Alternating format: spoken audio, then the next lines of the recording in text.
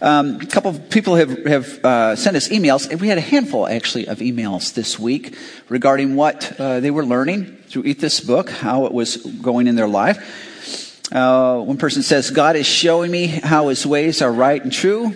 He's showing me that with him, the challenges in my life are easier. I'm doing the full meal deal plan and have discovered the Old Testament is a little overwhelming, but it shows me he's with me when I honor him. Certainly, I have much more reverence and awe of the Lord the more I see the whole picture.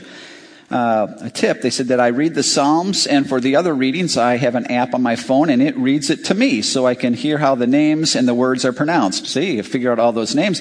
That'll do it for you. Also, I read 2 to 3 days at a time. Another person, and I heard this one multiple times, but they said, my wife and I are both eating this book. An incredible benefit that I have not anticipated is that since we are following the schedule and are reading the same things, we often end up in conversation about what we're reading. We swap questions and insight. Eat This Book has given my wife and I some excellent conversation and has built our marriage. Yeah, so Eat This Book has many advantages. Now, again, you're in somewhere today, you should be in Ezra, Nehemiah, but let's do a little review real quick. So if you have your Bibles, open up to the table of contents. The table of contents. And if you come, you see first book, Genesis. Now, we see Genesis when it begins. We've got God and mankind in the Garden of Eden. Now, we believe the Garden of Eden is a historical place, but it also represents the presence of God, being in the presence of God, life the way it's supposed to work. And God says, for this to go on, what's going to happen is you have to keep in mind that I'm the creator and you're the creature. And man said, I don't think so, and decided to be in charge of his own life. He ended up getting kicked out of the garden, basically kicked out of the presence of God. Life was no longer going the way it was supposed to. The wheels began to come off, one thing after another. It just kept spiraling down. First 11 chapters of Genesis, we see life going from worse to worse. War, pride, anger, hate, all kinds of terrible, terrible things. You get to the end of chapter 11 of Genesis, and the world is a mess. Chapter 12, God comes to a guy named Abram and says, through you, I'm going to fix the world. The whole world's going to be changed. I'm going to give you a piece of real estate, and I'm going to make you a great nation, and the whole world will be blessed through you. And so we see right here, this is where Abram was. Genesis chapter 12, God comes to Abram. Abraham did not call out to God. God comes to Abram. This was God's initiative. And so it says, let's go. So Abram takes off and goes around right down here, which is that piece of real estate, modern day Israel. That's where he goes. He has a boy, Isaac. God comes to Isaac, says the same promises. Isaac has a boy, Jacob. God comes to Jacob, says the same promises. At that time, God changes Jacob's name to Israel. Israel has 12 boys. They become the 12 tribes of Israel. Well, one of the boys goes down to Egypt. And he's hanging out down there. He gains some clout. He gains some power. Well, a famine hits the land. And so he comes back and gets all of his family, only 70 Jewish people in the whole world at that point, and brings them down to Egypt. And they hang out there. Book of Genesis ends. The Jews are in Egypt living like kings. You open up the book of Exodus, next book, 400 years later. They're not like kings, right? They've multiplied like rabbits. The Pharaoh's in charge see this. There's 2 million strong, and they're saying, my goodness, we should be afraid. And so they enslave these guys. God taps Moses on the shoulder and says, I want you to go get them. And so Moses, 10 plagues, you know that, takes them out and is supposed to take them up to the promised land, right? That's where they're supposed to be going. And they're on their way. But God says, let's make a detour and come down to Mount Sinai first. Now, Mount Sinai, it's nothing here but a big old desert. And so there was no one for them to run into, no one for them to cause problems with. It was a great place to be, except for God, who was hanging out at Mount Sinai at the time. Gives them the 10 Commandments. Gives them government, gives them holidays, gives them a way of doing life. So at the end of that's Exodus. Then Leviticus, he gives them a sacrificial system. Basically what he's saying is, I wanted to be with you in the garden. We were together. But since then, sin has entered the picture. I can't be with you. But now God comes up with a plan, the temple, tabernacle, and a sacrificial system. For me to be with you, sin must be atoned for. So we've got a way to do that now so God can be with his people. They leave, book of Numbers, they head up towards Canaan. Remember this? And they send some spies into the land. The spies come back, talk to the people, spread a bad report. The people say, we're scared about the folk in there. We'd rather die than go in there. God says this can be arranged. And so God takes the people down into the desert. They hang out there 40 years and that generation dies. End of Numbers, they go back along the east side of the Jordan. They weren't looking for any trouble, but they got some all the same. There were some people who were living there that when 2 million people started marching through and they heard what they did in Egypt, battle ensued and Israel won. That's the book of Numbers. Right there, whole book of Deuteronomy right there, because east side of Jordan, Moses in Deuteronomy says, okay, y'all, you're ready to cross the Jordan and get in the promised land. I'm just telling you, you're going to come across some challenges. Stay true to God, because if you stay true to God and his word, blessing. If you don't, it's going to be a bad scene. Well, that's there we are. All right. Joshua, next slide. The book of Joshua, they take over the land, right? First 12 chapters are exciting, lots of war stuff. But the second 12 chapters, what they do is kind of not so exciting stuff. They divvy up the land. Joshua says, okay, the 12 tribes, everybody from the tribe of Asher. If your last name is Asher, okay, you guys are going to live up here. Anybody from the Benjamites, okay, you guys are going to live right over here. And they divvy the land up. That's Joshua. Then you get into Judges. Judges is a rough book, isn't it? Some exciting reading, but it is a dark, dark book. Judges is like the overprotected kid who goes far away to college and just lets loose. It is just everything's going on in Judges. God raises up military leaders for his people, each one worse than the one before. You get to the end of Judges and there's horrific, gross immorality and idolatry. It's just that the Israelites, God's people, are no different than the Canaanites.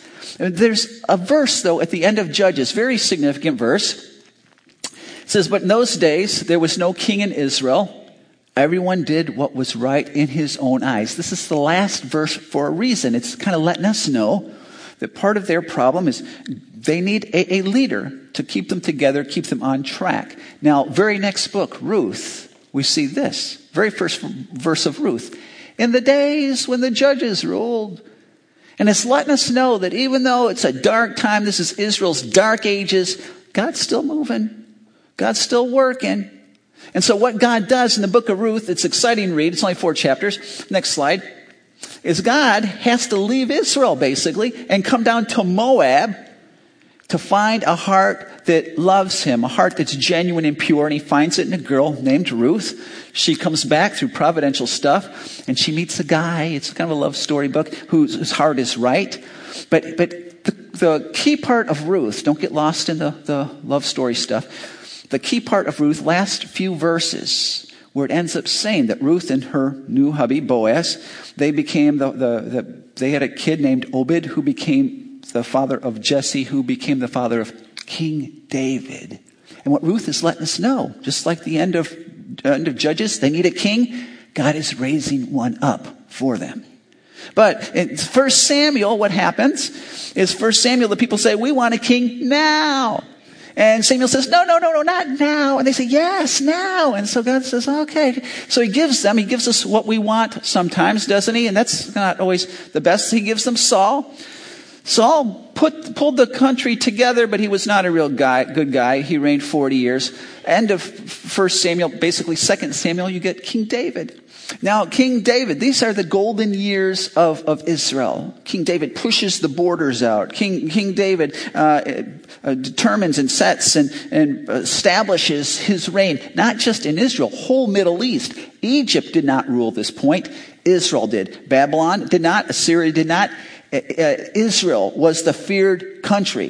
And then David dies. King Solomon's on the throne. Things couldn't be better. This is the really golden age. Remember, Queen of Sheba comes to check it out because it's so phenomenal. This is like heaven on earth. And the people are saying, the Abrahamic covenant is all fulfilled. That's right. This is set. This is heaven on earth. We're there. But, end of 1 Kings 10. what happens? 1 Kings 11, there's a civil war. Solomon dies. And when he dies, there's a civil war. And you got North Israel and you got South Israel. Like North Korea, South Korea, North Vietnam, South Korea. They're split. And this, by the way, if you're politically into the news, this is the Gaza Strip. This is Philistine area at this point. And so there's this division. 20 kings ruled up here. They were all bad kings. 20 kings ruled down here. Half were okay. Half were bad kings. But this is why. Because Jerusalem, where the temple was, where the Ark of the Covenant, that's in the south, right? That's like right here. And the north didn't want to send their people to the south, so they invented their own religion. 722, the Assyrians, we don't see them on the map, they come through and they decimate the north. They stomp on the northern capital, which is Samaria. It's like the North's Washington, D.C. So if you're reading this in 2 Kings, you read that Samaria, it's the capital of the north, wiped out. All the people taken captive. Then in 605, 597, 586, three times, Babylon, who is now in charge, they come through and they wipe out the south. And they go to Jerusalem, and what they do when they get to Jerusalem is they take the wall around the city and they turn it into rubble.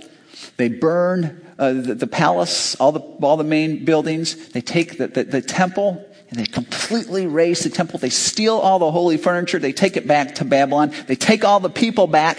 And so at this point, the Jerusalem, holy city, capital of God, is just a wasteland.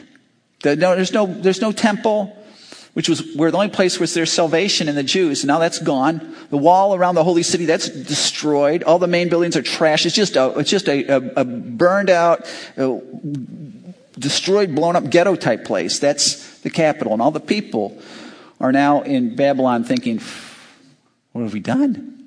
What have we failed God so much. We can't go back. We lose. Well, 70 years later, Persia, they beat up Babylon, who had beat up Assyria. Persia is now the main. You see, this is the Persian Empire. And Persian Empire, they went down, they got Egypt. They even went over into. Am I on here? Yeah, something I said. Alexander was not going to be happy that they went into Greece. This was going to cause trouble down the road. But Persia's philosophy was a whole lot different than Assyria and Babylon that would rule through anger and hate and fear and trepidation and inhumane treatment. Persia said, no, we're not going to do it that way. How about we be nice? And so what Persia does is they send all these exiled Jews, whoever wants to go back to Jerusalem. We see the text. Next slide. In the first year of Cyrus, king of Persia, that the word of the Lord by the mouth of Jeremiah might be fulfilled, the Lord stirred up the spirit of Cyrus, king of Persia, so that he made a proclamation throughout all his kingdom and also put it in writing. Here's the proclamation. Thus says Cyrus, king of Persia, the Lord, the God of heaven, has given me all the kingdoms of the earth, and he's charged me to build him a house at Jerusalem, which is in Judah. Whoever among all of his people, may his God be with him, let them go up to Jerusalem, which is in Judah, and rebuild the house of the Lord, the God of Israel. Now, you gotta know that at one point, historically, this was challenged radically. You know, we know that Cyrus, a Persian, was not into Judaism. He was Zoroastrianism sort of thing. He was not into, what do you mean that's his God and build a house? This is bogus. That's what the belief was until the Cyrus cylinder was found. The Cyrus cylinder is held today in British Museum. It is Cyrus's decree to let Israel go back and rebuild their temple. Matter of fact, what Cyrus decreed is that all of these conquered people that he inherited from Assyria and Babylon, all of them could go back. And whoever their God was, Cyrus was claiming all of the gods. And he was doing this because he thought, you know what, if we can have these people go back and build their God's temple, all of those gods will be happy with me. And so he was claiming them all. And so you need to know, there has never been an archaeological find that has disproven Scripture, just the other way around. Every archaeological find has demonstrated, yeah, I guess is what it said here is correct. And so Cyrus gives this decree, whoever wants to go back can go back. 70,000 people go back. That's actually a remnant. That's a small portion of all the Jews that are in exile. We'll talk about that next week. But 70,000 go back to rebuild temple, wall around Jerusalem. There is the books of Ezra, Nehemiah. That's where we're at in this history. Ezra, Nehemiah, great books. I love Ezra, Nehemiah. We call these books, though, the twins. Okay, now this is why we call them the twins, because these books are very similar. In a sense, they're like almost identical, almost. Ezra 1 through 6 deals with A. Nehemiah 1 through 6 deals with same sort of thing, A. Ezra 7 through 10 deals with B. Nehemiah 7 through 13, Nehemiah's a little bit taller than this one, brother, deals with B. It's the same sort of thing. Now the A part is the building, the physical building, and it's what we think of when we think of the books of Ezra and Nehemiah. Ezra, they rebuilt the temple. Nehemiah, they rebuilt the wall around the city. It's the rebuilding part. We think of Ezra and Nehemiah, they rebuilt. But you got to get this. This is real important because we miss this. We know about that first part, the A, but we forget about the B, and the whole purpose of the books is the B. The only reason there is a building, the whole purpose of the temple and the wall and the security it gives and the organization of the priests and all this stuff is the B part. That's the only reason why it exists. A, we might say, is the building externally. B is the building internally. I think a lot of Christians and a lot of Christianity is lived in Ezra 1 through 6. It's lived in the A part. You know, my faith, my Christianity is all about building, man. It's the programs, and it's the ministry, and it's the activity, and it's the meetings, and I go, and I go, and I go, and that's what it is. I go to church, and I go to this meeting, and I go to that meeting, and I do this, and I got this program, and it's on my schedule, and I'm serving over here, I'm doing this, and I'm building. And they never get to what the church was set up to be way back when. The B part. And here's the dangerous thing with that.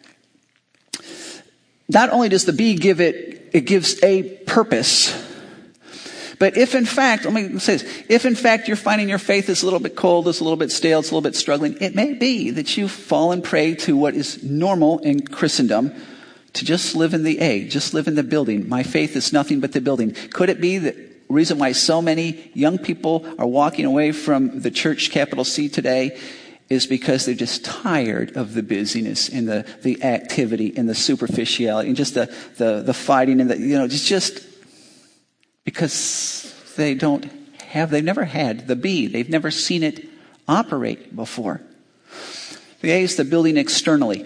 And before we diss it too much, you need to know it's there. We need to be a part building Ezra 1 through 6. They're there. We need to be a part of that.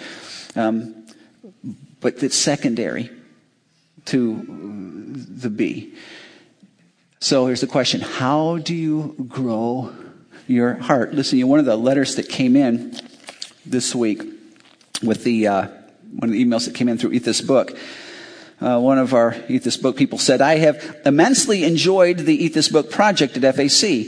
But when I first heard about it, I was less than excited because I enjoyed the 48-week sermon series topics. The thought of a whole year going through the Bible sounded dull to me.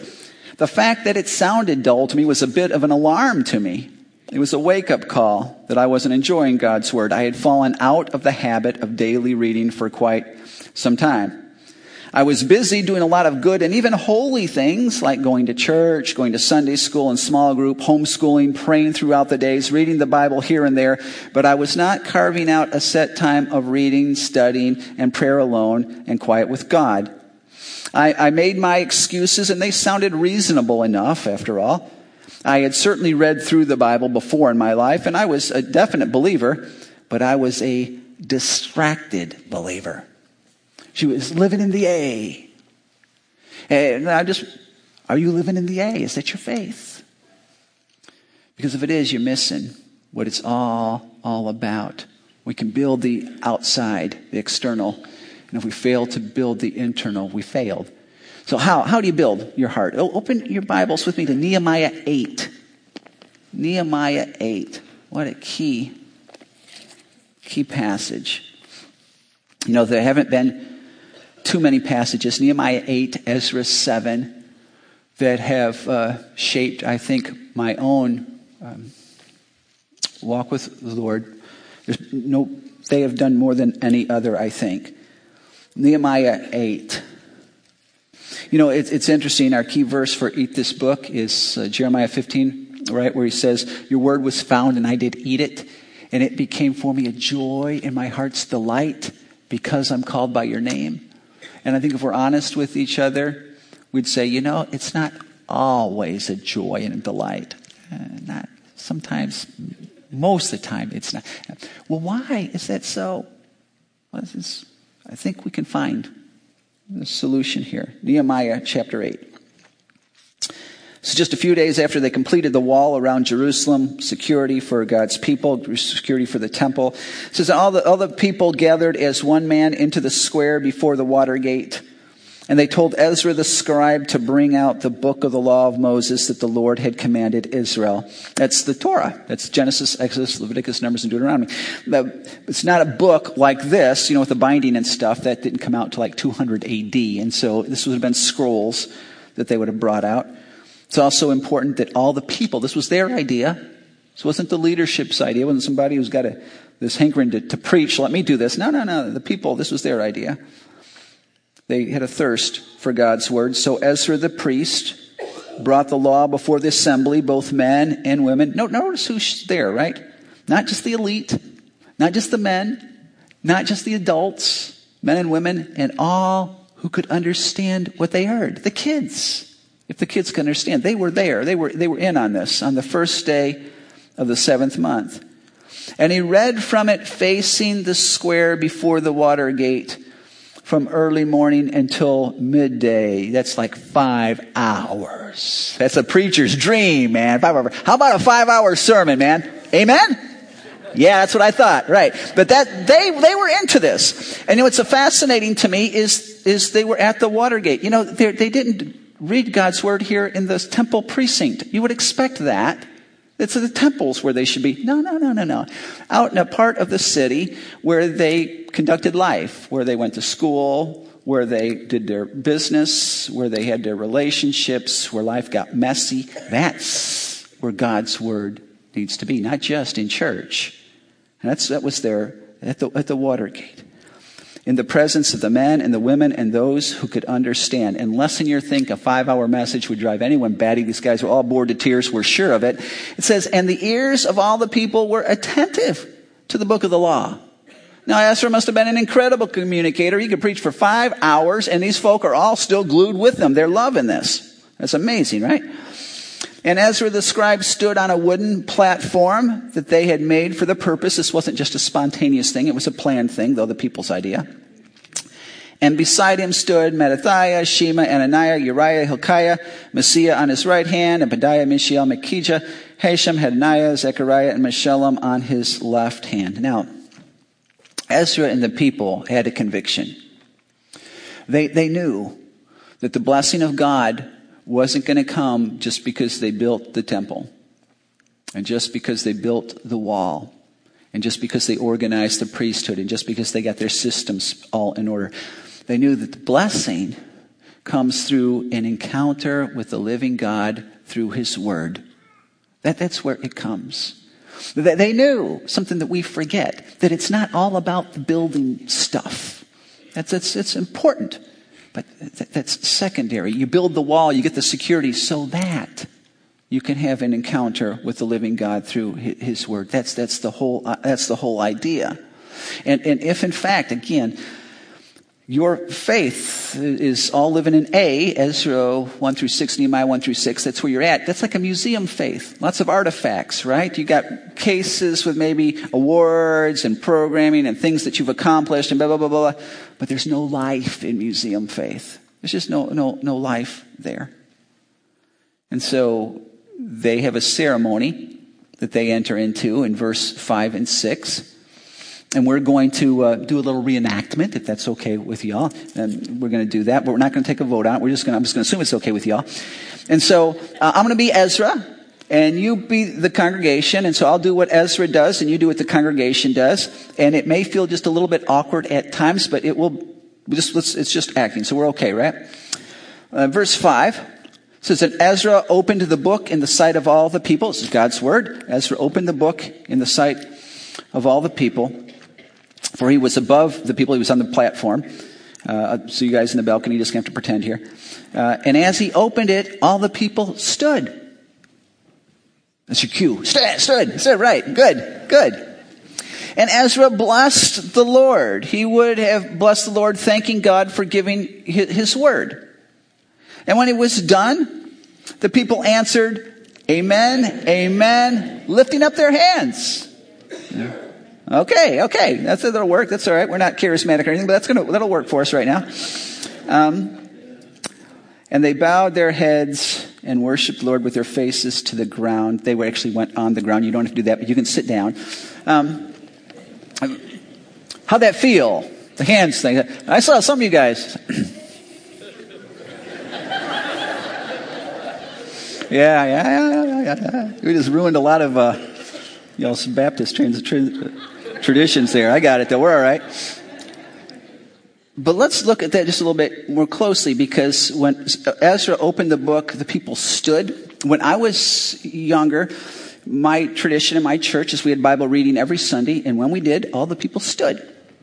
And the reason why we did that wasn't just tradition. We did it because it was a sign of honoring God's word.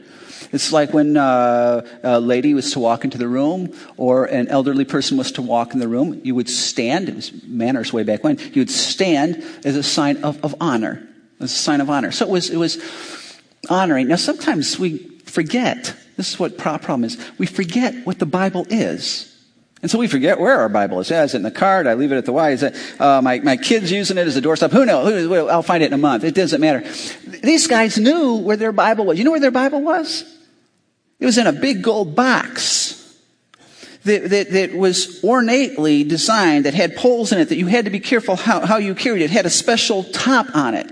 And they knew where their Bible was. It was very important to them. And a couple of reasons why it was. Because God himself said, regarding the box with the Bible in it and the top, he said, I will meet you there.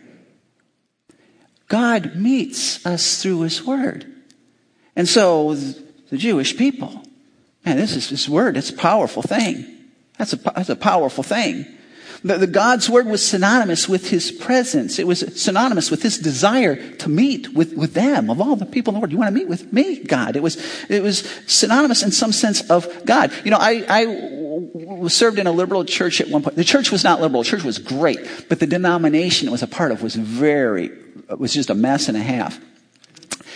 And one of the people in that denomination, it was speaking in this area, it was said, you know, the problem with you evangelicals is you have a love affair with a book. It's derogatory towards the Bible. I wasn't in a position to say anything, but if I was, I'd have said, that's absolutely right. Myself and the psalmist who said, oh, how I love your law is my meditation day and night. Now, when I dated, there's no such thing as email. And so Teresa would send me a handwritten letter, real letter in paper. When you opened it, I read that over and over and over again. I wasn't stupid. I knew this letter was not Teresa, but it was an extension of Teresa. It was the closest thing I had to her. It meant so much to me because it was her heart to me, and what she was saying, she cared and thought I was something special. I loved this. I didn't treat it lightly. I knew exactly where I put it. And if the apartment I was in ever caught on fire, I already had figured this out. I was going to the front, my top drawer, my letters were coming with me. We were gone. Because I loved her, because they were love letters from her to me. These guys knew. Sometimes when we go sit down to God's word, we forget what it is. Let me just read you this. I don't have this on the screen. 1 Thessalonians, though. Chapter 2, verse 13. Paul's writing to the Thessalonians, obviously. And he says this, and we also thank God constantly for this, that when you received the word of God, which you heard from us, you accepted it not as the word of men, but as what it really is, the word of God. Sometimes we forget that this really is the word of God, that God said, I will meet you here. That God, this is synonymous of God's desiring a relationship with me. And so he would open the book, the people would stand. Then Ezra would bless the Lord. Jewish tradition, the blessing was simply a prayer of thanksgiving. God why in the world would you give us your word? Why do you want relationship with me? Thank you. I don't deserve this. This was the blessing. And so when the people would say, amen, amen, what amen means is, yeah, what he said. It means, yes, truly, that's right. That's me. Not just what I'm saying, but what's in my heart. Yes, I don't deserve this. Yes, you've given me this. It's thanksgiving. You understand that what God's word is. You're thankful for it. It's not a burden. It's not a hassle. It's, I guess I better do this. It's thankfulness for God's word. Lifting up their hands. When I had, my kids were little, I had 2 crawlers and 2 scooters. And when I would come home, they would hear me come in. And they would either crawling around or they would scooting up and they would turn the corner and then they would either sit back if they were the crawler. And they all did the exact same thing. Right? Remember this? How wonderful. What a wonderful era. Wonderful. And are they saying, please give me money? Please give me the car keys. Please, take care of your mother, your wife. She's been after me all day. No, they're not saying. They're all they want is you, right? All they're saying is, I just love you. I want to know you love me. I just want you to hold me. That's all they're saying. If you've gone to a third world country, not an international traveler per se, been a little bit, and you see, you don't even have to go to third world. This is the United States, where you see people who are begging on the street. And when you pass by, what they're saying is, I have nothing. I think you have something that I need, could you please, I don't deserve, would you help me? Raised hands, it's very symbolic, was a sign of expectation. Lord, I need you. I could have my arms all around my stuff. No, my stuff is, I just need you. I just want you. It's an expectation. When we go to God's word, here's the deal. Do we go with an expectation that he will meet us? If we have no expectation that he's going to meet us, if we have no understanding, belief, or remembrance that even this is God's word, we have no thankfulness in our heart, what are we expecting to happen when we're in his word? If we're just thinking it's going to be really cool literature, we're going to want to trade it in for a Gresham novel because it's just not along those lines. But when we realize this is his word, and this is where he will meet me, and I'm expecting him to do so. It's massive shifts, massive changes. And they bowed their heads and worshiped the Lord with their faces to the ground. It's just humility. God, I'm not here with my list for all the stuff you need to do to make my agenda work, to make my life happy. It's not about my values and my priorities. It's just whatever you have for me. That's the humility side. And you notice that they do all this before any scripture's even read. He opens the book, they all stand. Then he gives a blessing. They say amen, amen. Their hands are up. Then they're down worshiping before any scripture's read. This has, for me personally, I'll speak for myself, this has altered my own time in God's word more than anything else ever. So let me encourage you in this line. Before you open God's word, before you read, in your room, maybe close and lock the door, get down on your knees by the side of the bed, sign of humility. Maybe even raise your hands and just say, God, I need you. I can't do this on my own. You know what's coming at me today. I don't know. And I need you to feed me. Lord, there's a lot of junk out there that I can love. I want to just love you. Would you help me to see you in your word this morning, please? If you go down that road consistently and sincerely, there'll be some shifts. Your time in God's word is not going to be, let me just read this and get this done.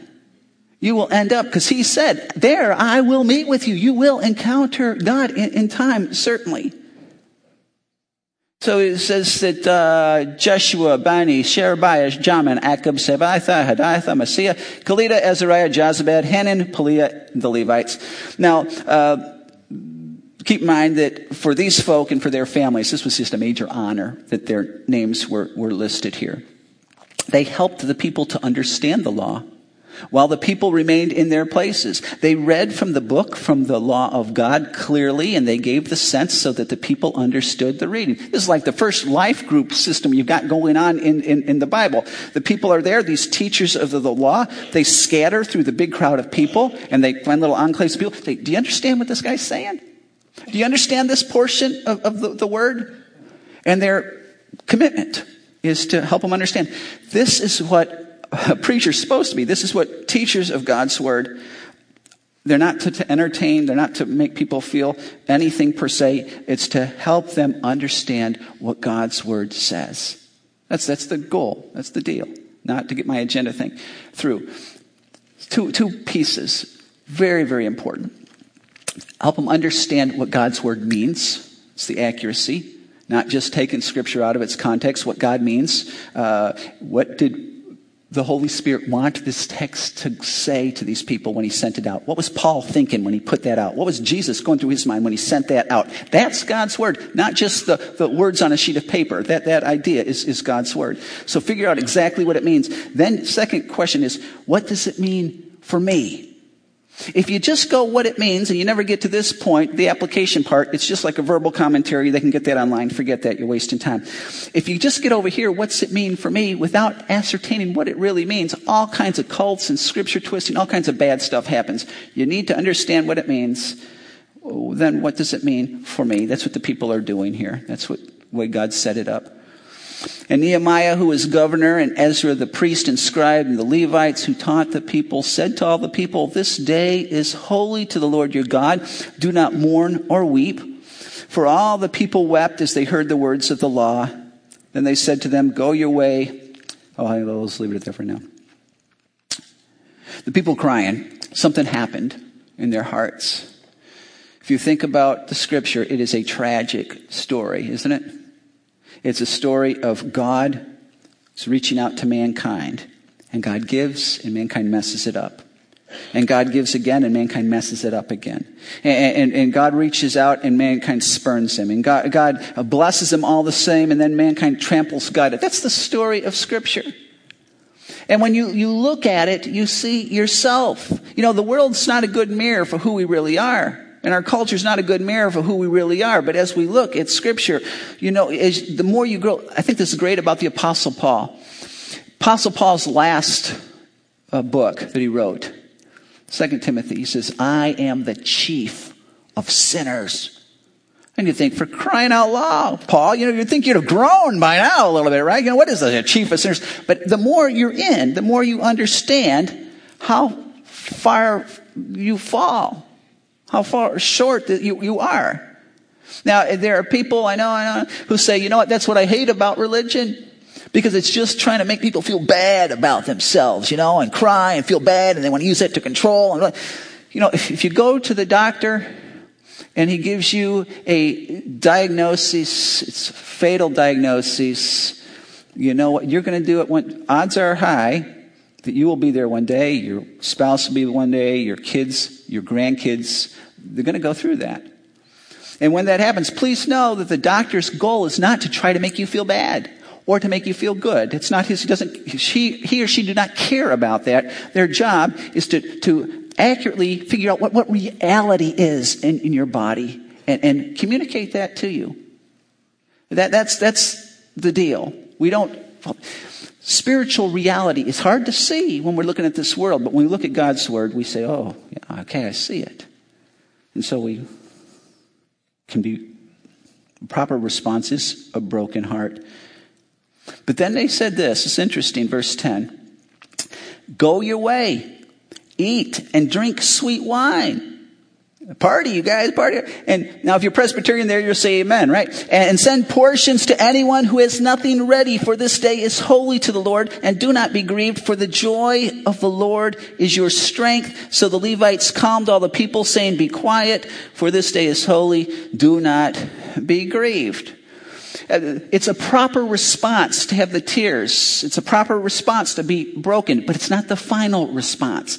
There's sometimes, and it's easy to live in that response of tears. Reality is this, though. When what I'm doing is I'm focusing on my brokenness, not his faithfulness. I'm focusing on my performance, not his.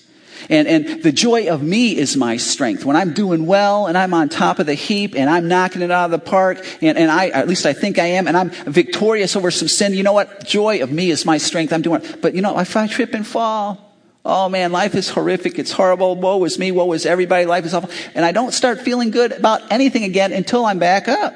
Then you know what? Life is going well again. But as soon as I fall back down again, life is awful again. Joy of me is my strength. And when we get into God's word, we realize that none of us are really at the top anyway, ever. But it's his grace, not my performance. And so that's why he can say, even tears over your brokenness is good, but it can't stop there. Some of us, we've been stuck there. We're living our life. Joy of me is my strength. No.